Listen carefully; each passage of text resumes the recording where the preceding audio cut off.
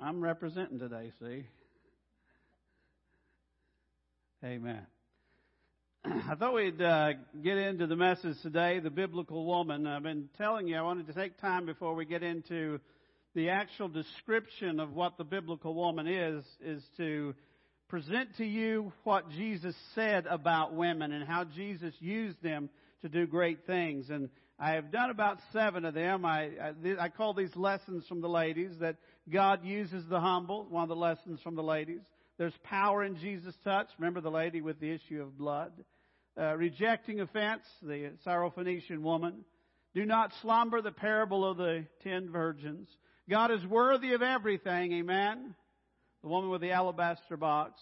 Jesus is more valuable than valuables. That's the one with the alabaster box. Worthy of everything was the widow's mite. Demons are no match for Jesus. Remember, he straightened up that. And today we come to another lesson from the ladies, and it's called Persistent Prayer Works. Persistent prayer works. Luke chapter 18, verse 1. Then Jesus told his disciple a parable. Now, the benefit you have with this parable is that it's actually described why it is told. Jesus told his disciples a parable to show them that they should always pray and not give up. Are you still praying, or have you given up? They should always pray and not give up. He said, in a certain town there was a judge who neither feared God nor cared about men. In other words, this was not a good judge. And there was a widow in that town who kept coming to him with the plea, grant me justice against my adversary. For some time he refused. Remember, he wasn't a good judge, so he refused this widow. But finally he said to himself, even if I don't fear God or care about men, yet because this widow keeps bothering me, I will see that she gets justice, so that she won't eventually wear me out with all her coming. Do you ever have anybody wear you out with all their coming? That's a whole other sermon, isn't it? The Lord said, listen to what the unjust says, and will not God bring about justice for his chosen one? In other words, that king was not a loving, good king. I am a loving, good God. Can you imagine how much better I am going to do? And will not God bring about justice for his chosen ones who cry out to him day and night? Will he keep putting them off? I tell you, he will see that they get justice, and quickly. However, when the Son of Man comes, will he find faith on earth?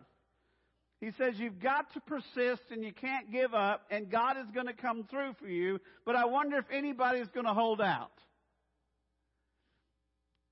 You know, we live in this microwave society where in a few minutes we have everything we want sitting in front of us. There's an abomination called instant potatoes. It's an abomination. I used to try to warn Sue when she was directing a daycare here. She brought in potatoes in boxes and mixed them up. I said, I'm pretty sure that's child abuse.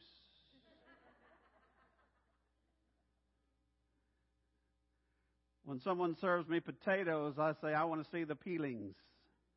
I want to make sure that you cared about me. No instant potatoes. Just add water. In your life, in your prayer life, that doesn't work so well.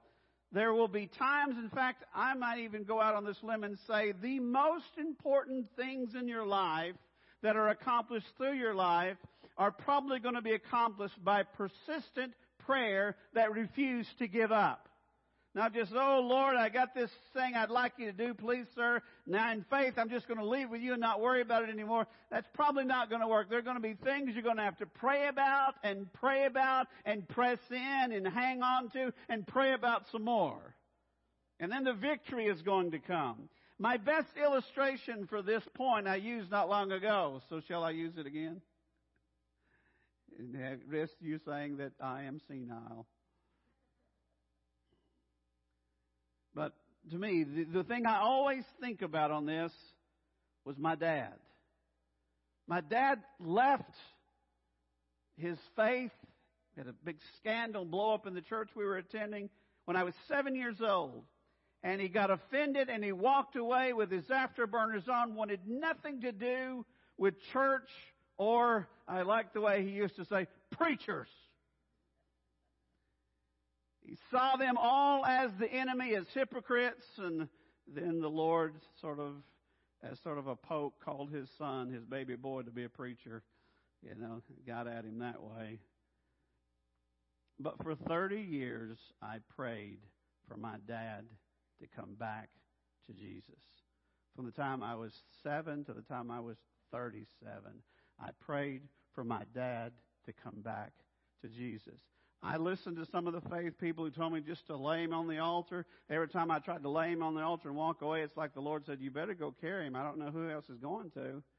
If you don't keep carrying him, who else is going to take up the slack? And my dad has been with Jesus for 21 years now. And on a regular basis, when we're in Arkansas, visiting family and stuff, right there next to the main road, you whip off, you pull up to a cemetery. There's Mom's grave and Dad's grave. And I never walk up to that gravesite. I don't say, thank God I didn't give up.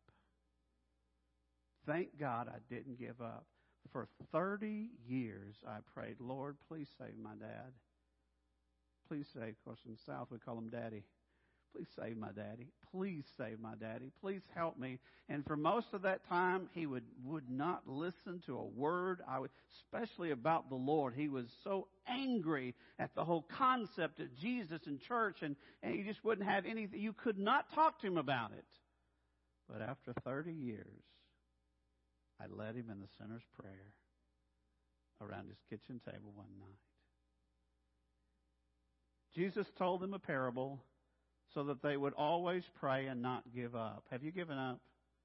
Is there a situation that is so contrary, so entrenched, so problematic that you just don't know how it's ever going to turn around? Is there someone, it seems like the more you pray for them, the meaner they get? Amen? There are other people entrenched in their disobedience and you just don't know what to do with them. Just keep praying and don't give up. Just keep covering them with prayer. Keep asking God, what do you need to do? How do you put legs on the prayer? You just keep pressing in and pressing in and pressing in. And who's to say that the final day, God will say, see, it worked. Amen? So this parable is told about a woman. He could have said a man. It's a parable. He made up the characters. But it's a woman. And she has a message for us. Don't give up. Don't give up on the power of God. Don't give up on the promises of God. And they all said, the second one is spiritual work requires material support. How many of you associate women with money?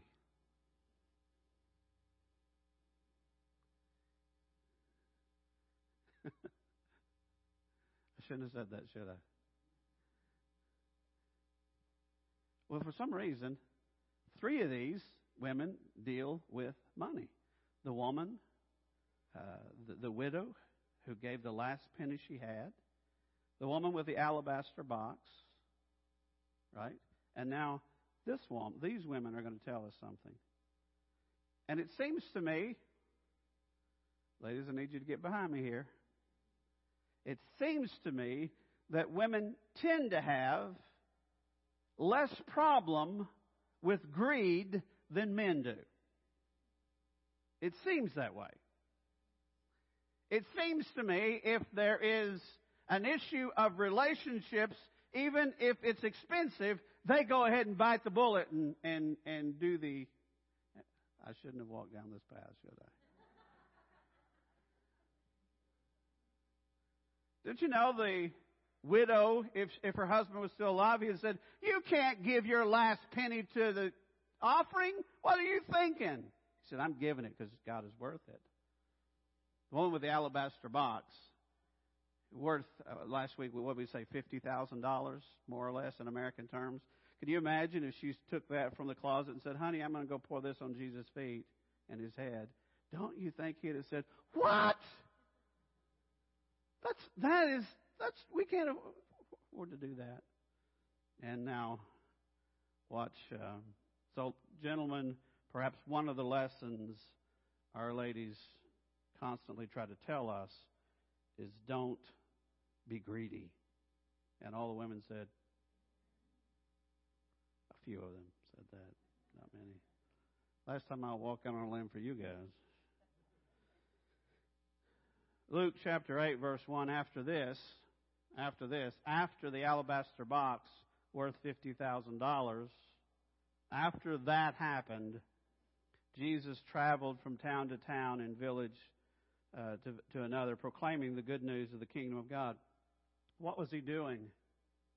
He was, what? This is not a trick question. He was proclaiming the good news.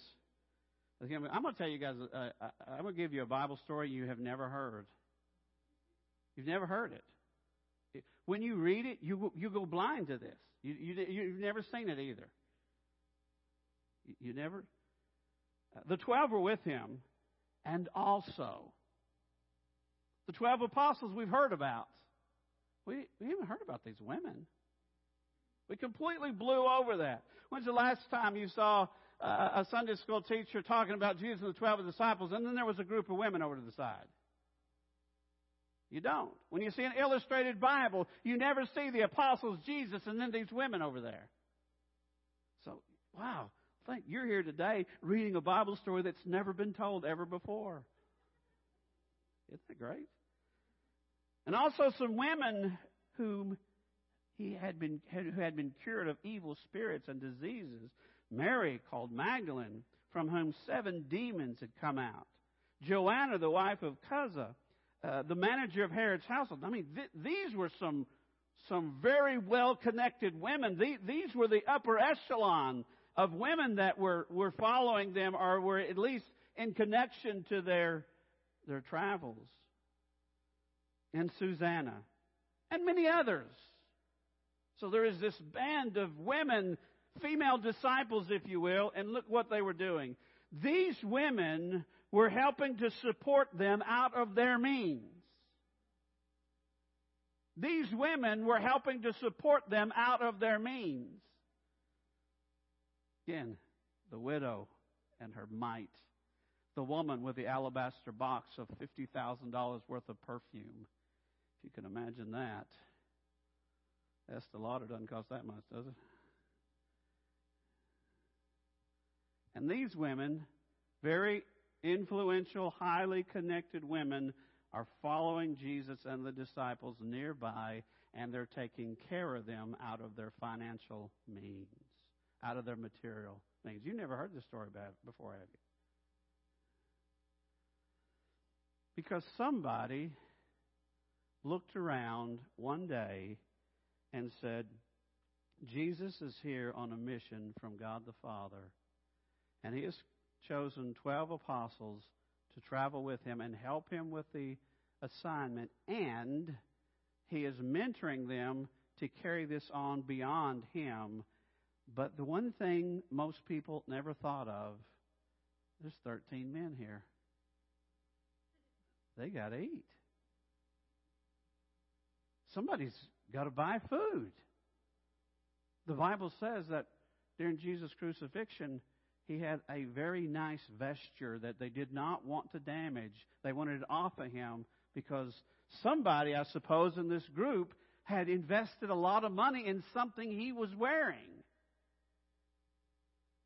And their lesson is that when the kingdom of God is being proclaimed, there are material needs that somebody has to take care of. I'm telling you, these women are obsessed with money. Somebody has got to take care of the material needs of the work of the kingdom of God. These women said, we'll do it. We'll do it. We've got the resources. We're going to show up. We're going to take care of it. Jesus preached the gospel. The apostles do what God called you to do. Do what Jesus said. We will take care of the logistics of the material things. You guys just focus on the work of the kingdom of God.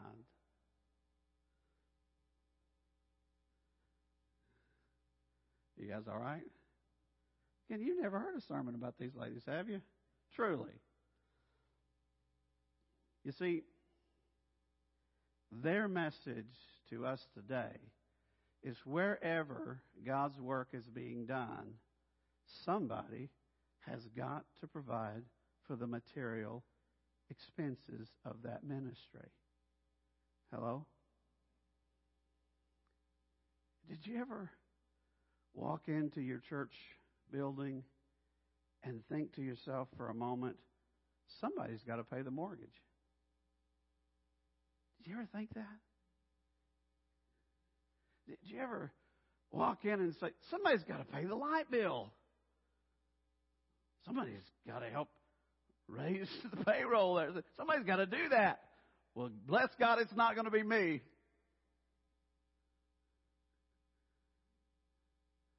They brought it up, not me. Remember that, They brought it up.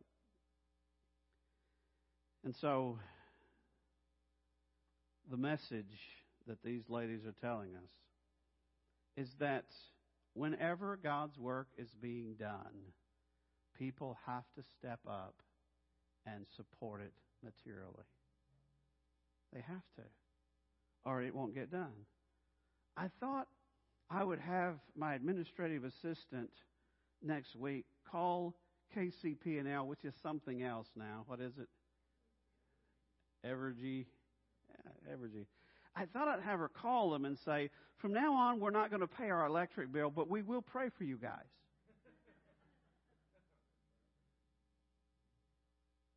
And we'll call the gas company and say, hey, we need the gas to heat the place so that we can be warm, but I tell you what, we're not going to give you any money, but we will pray an extra prayer for you people down there at the gas. What do you think they'd do?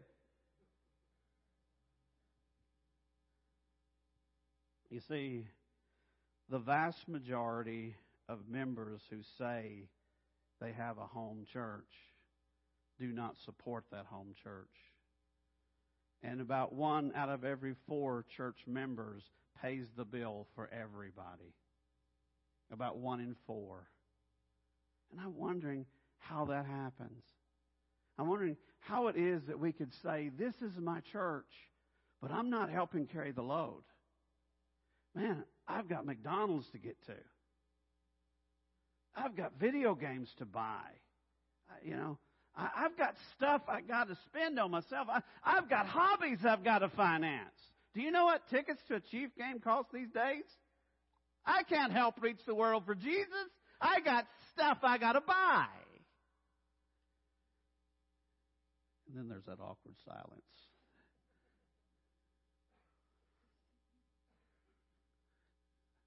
I'm gonna shift as soon as you say amen real good. No, stay with it then. Do you think that Mary and Joanna and all these other ladies ever got together after the death, burial, or resurrection and ascension of Christ? Do you think they ever got together when it was all done and looked at each other and said, wow, I wish we had that money back? Wow. Oh, do you have any idea what it cost us to pay the bills for 13 men for 3 years? You have any idea how much we put into that? Man, if I had that now, think what I could do. Do you ever think they did that? You know what I think they did, and I can't prove it, and you can't prove me wrong, so we can just dance all around it. I think they were proud of it for the rest of their lives. I would have been. I think I would have said, when Jesus was ministering, I was buying the groceries. When Jesus was cold, I bought that vesture that no one wanted it damaged during the crucifixion because it was such a nice... I paid for that. think they celebrated for the rest of their lives what it meant to support the work of the kingdom of God.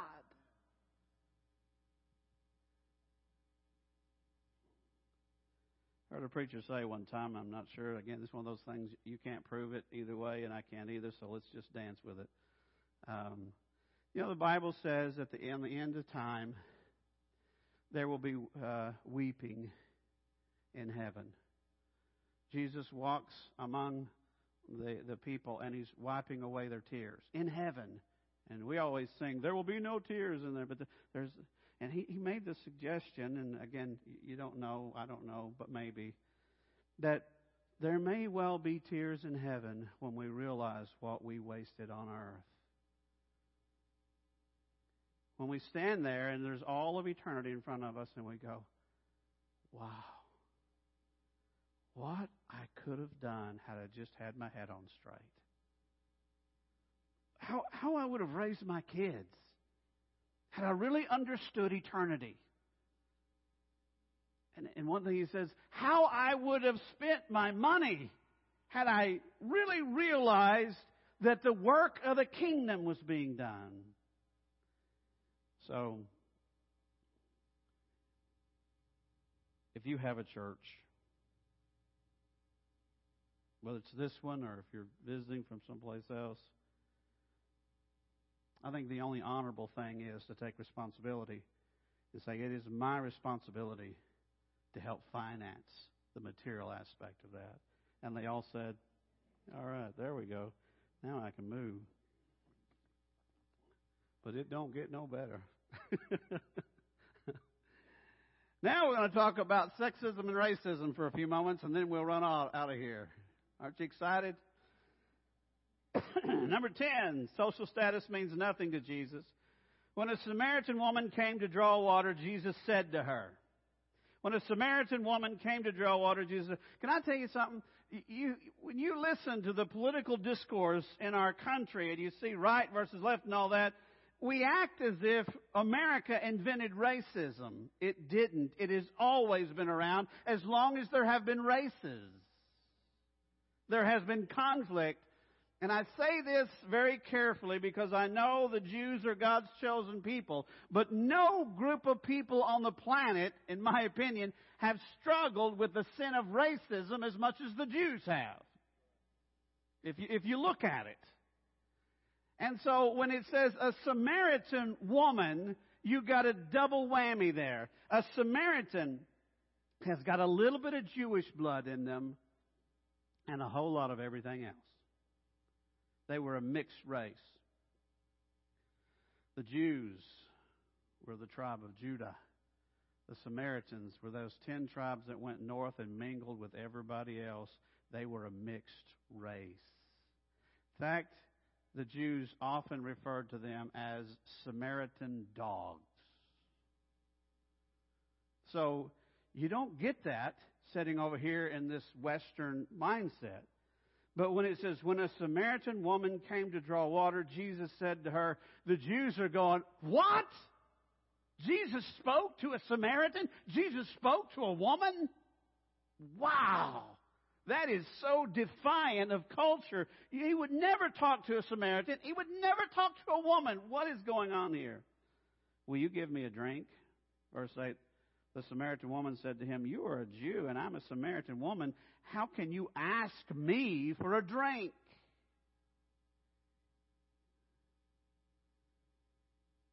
If you're racist, you quietly, or maybe not so quietly, you see another race as unclean. You don't want to take food from their hand. It's from the hand of uncleanness. You ask me for a drink? You're going to put in your body something that I have handled. For Jews do not associate with Samaritans. So John is saying, you guys don't understand how big a deal this was. Jesus answered her, if you knew the gift of God, who is it that asked you for a drink? You would have asked him and he would have given you living water. Wow. Do you know what freedom from racism looks like? Do you want to know? Freedom from racism means race is irrelevant. Jesus is no longer... Look at you guys getting nervous. Is this a controversial subject here? Jesus was looking at a woman whom God valued and loved. He did not see a race, maybe not even a gender. When we are free of racism, race becomes irrelevant. Doesn't matter what race you are. Very gifted and anointed female preacher who's also African American. Her name is Sharar. Anybody help me with that one? Tony Evans' daughter. Priscilla Schreier, right. I was listening to her preach the other day, and she said, I want to correct you. I am not a black woman preacher. She said, I am a preacher who happens to be black and happens to be a woman. You see, those things become peripheral when we are free. When we're free. Some things never change, do they? The Jews were fighting with the Samaritans over race and gender. The Bible says in John 4:27, just then his disciples returned and were surprised to find him talking to a woman.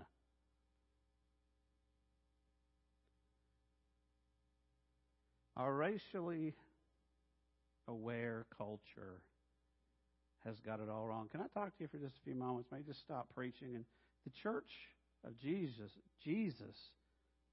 should be walking point on deliverance from these things. And our culture it appears to me, I can't prove this, but it appears to me is going in the wrong direction. We are more and more divided, more and more separated. We thought, a few years ago, we elected the first black president. We thought, well, that proves that racism has pretty much been put on a shelf. But 8 years later, it seems to me that racism and division is worse than it ever was. And I think the reason that racial tensions can be so high, I'm going to blame it on the liberals.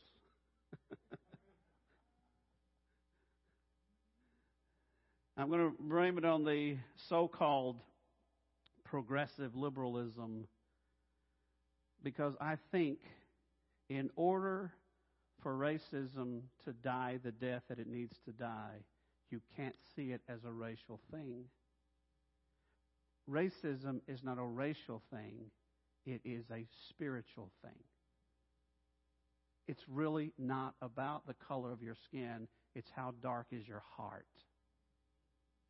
You see, someone said the white people committed the sin of slavery. I say, no. That's not what happened. Wicked people committed the sin of slavery. It was wicked people. You see, racism is something that people whose heart is dark inflicts on their fellow man. Because when you make it a racial issue, you divide us.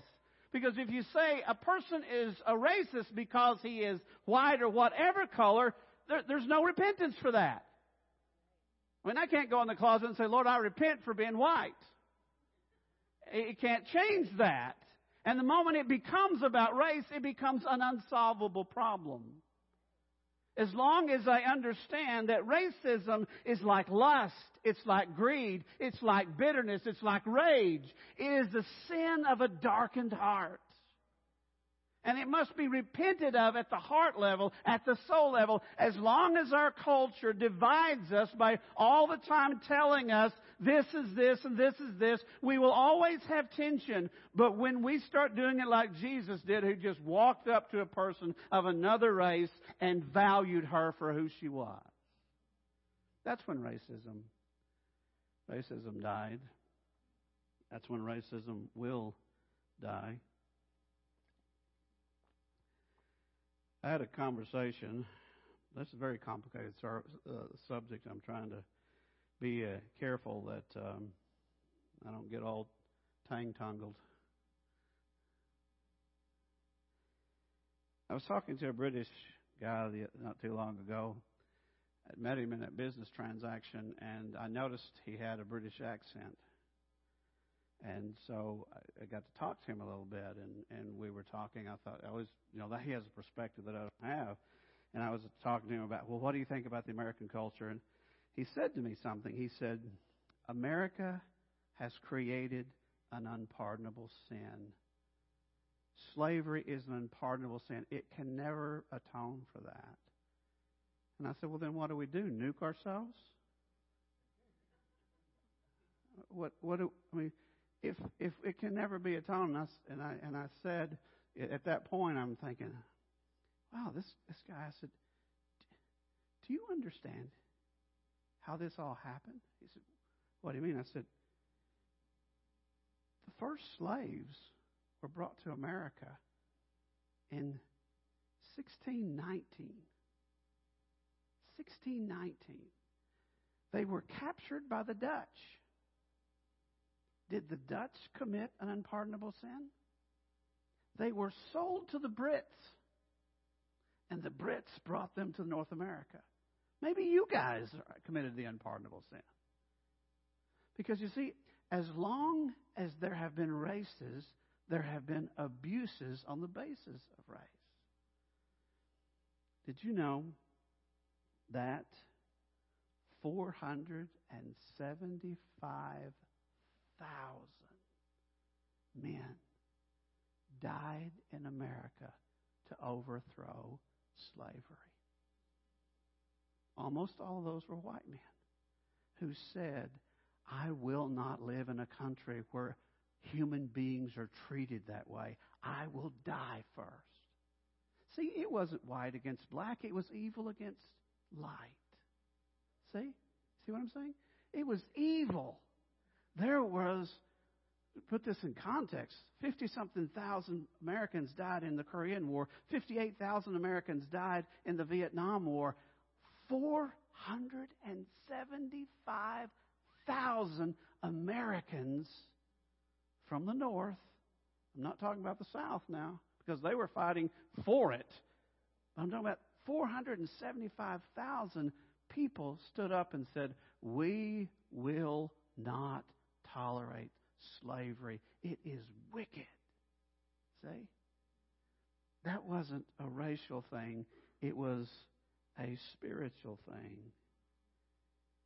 You see, I think that the key to defeating racism is repentance. That's repentance. When a person sees lust in their heart, they should repent, right? When they see greed in their heart, they should repent. And when they sense racism in their heart, they should repent. And we have to hold the line that it is sin. When we stop attaching race to racism, we can solve the problem. We can solve the problem. When we stop seeing it as one race against another race, and we start seeing it for what it really is, racism is not about the color of your skin. It's about how dark is your heart. How full of sin is your heart? Because God will never allow me to look down upon a person of another race if my heart is right with Him. See? He will never allow me to fight against someone just because of the color of their skin if my heart is right with Him. So it's really not a racial thing. It's a spiritual thing. The world our culture is further and further dividing us and dividing us because they don't understand that the more we talk about, oh, my skin looks different than you, the more divided, the more encamped we get and entrenched in our little places. You'll notice that Jesus didn't talk about the woman's race. He didn't talk about her gender. He just went in and embraced her and ministered to her and offered her eternal life. There's people of every race that despise racism. And if we can remember that, we can fight together to defeat it. If we start saying those people in that race are racist, then we take away our allegiances, our alliances. Because we can't change the color of our skin, but we can change the color of our heart. Amen? Some of us have fought side by side with whoever would stand with us against the degrading and sinful sin of racism and sexism. I remember one time my wife and I were just getting started in a new pastorate, and the church was all kind of up in arms. But there was this controversy, and they said, we want to know what you'll do about this if it comes up. It's already come up. It didn't come up later, but it had just recently come up. And they said, we have had a man in our church, a white man, who said when they were baptizing, he said, I want to be baptized before the black people are baptized because I don't want to get in the water after the black people have gotten in the water. We want to know what you would do about that. I said, well, I would tell the guy, get to the end of the line, you're going to be last, or I'm not going to baptize you because I have serious doubts about your salvation. I have serious doubts about your salvation. And I stand on that. I used to, at one point, had a worship leader who was black, who was married to a Caucasian lady. Early in that environment, one of the families with a long history with the church came up to me, and we were new to the church, basically said, we won't tolerate this. Having an interracial couple in leadership. And you dig your heels in and say, you guys need to get saved. I'll make any sacrifice, I'll fight any battle, but at the end of the day, I won't yield to that racism in your heart. And I remember, I thought, well, there goes a chunk of people. What I remember is that man would get up and minister under the anointing of the Holy Spirit. Years later, that family came to me and said, we were wrong, we're sorry, we saw the anointing of God on that family. I apologize for putting you in such a difficult place. Let me tell you something real quickly. One of the devil's favorite techniques is to move the standard beyond your reach to destroy you. Now, I know I've got to explain that. I've found that when the devil wants to destroy me, he will put a standard in front of me that I can't possibly live up to. You need an example, don't you? I remember going through a difficult transition in church one time, and a lady in the church said to me, she came to me and she said, I've been praying as to whether or not you're really of God. Me, are you really of God? She said, so I have put a fleece before the Lord, and if you are truly of God, I want you to tell me what my prayer request is. I'm not going to tell you, you tell me.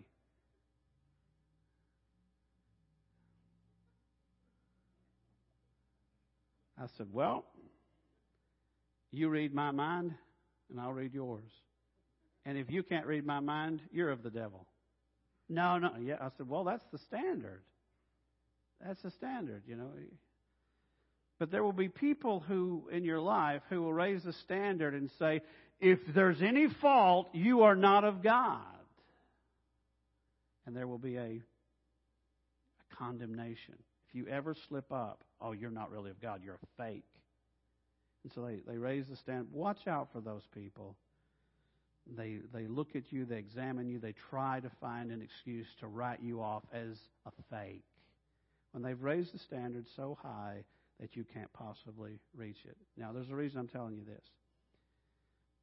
I believe that America with all of its past sins and all of its problems and all of its current sins, is the light of the world through the gospel of Jesus Christ. No other country in the history of the world has evangelized the world like America has. We are still the foundation of the global outreach to tell the world about Jesus. Some great stuff are going on in Australia, but they can't touch us. Some great stuff's going on in Latin America, but they can't touch. We are the beacon of the world when it comes to Jesus Christ. And you get into the liberty and the freedom and all that stuff. The devil hates America. And he's trying to destroy America. And he has some very strong allies in progressive liberalism. And they've raised the standard so high that we can't possibly live to it. I want you to have never sinned. And the fact that there was this institutional racism for a while means that you must dismantle the whole culture.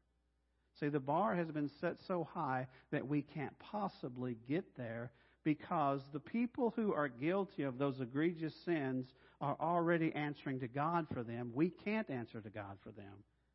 But the progressive movement wants us to say, okay, be judged. And what it is the destruction of the fabric of what it means to be an American. I know we've got problems. I know we export pornography all over the world. I know there are problems. But that doesn't change the fact that most of the people in the world today who know Jesus know it because there was some kind of outreach from America to a darkened part of the world that didn't know. So you and I have an opportunity to be agents of truly racial reconciliation and the rejection of sexism, the oppression of women. And you don't do that by punishing everybody that ever did it. You go out and you show the world what we're supposed to do. When a black man and a white man join arms and say, we're brothers in Christ, it says something to the world. We rise up and we announce to the world, the color of his skin makes no difference to me. It's irrelevant. What really matters is his father is also my father. We've got to quit dividing up into different camps and understand there's only one race. It's the human race. And we are all children of the Most High God. And it's not a battle between the races. It's a battle between light and darkness. The wicked are practice racism. The righteous do not. It's just that simple. Amen? Stand with me, please.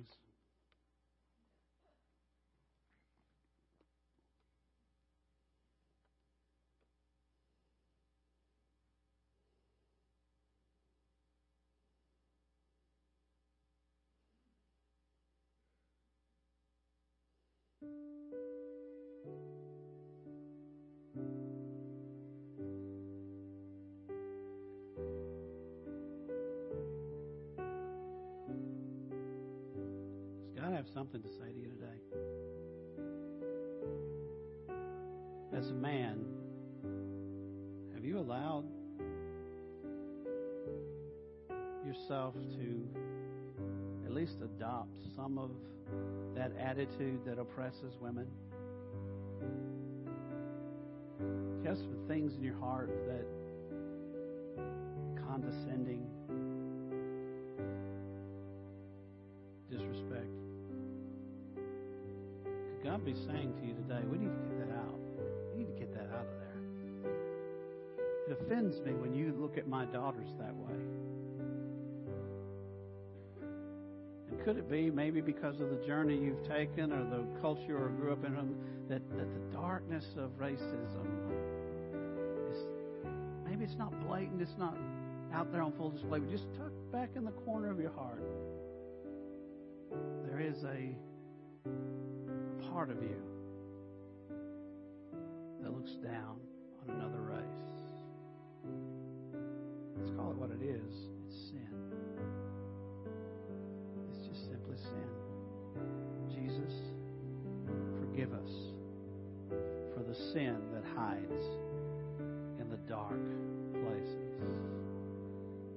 And could you go out of this place today and mix it up with people who look different from you, and that literally become irrelevant? It doesn't matter at all. That's my brother. That's my sister. It doesn't matter if their skin's a different tone than mine. It's my brother. It's my sister.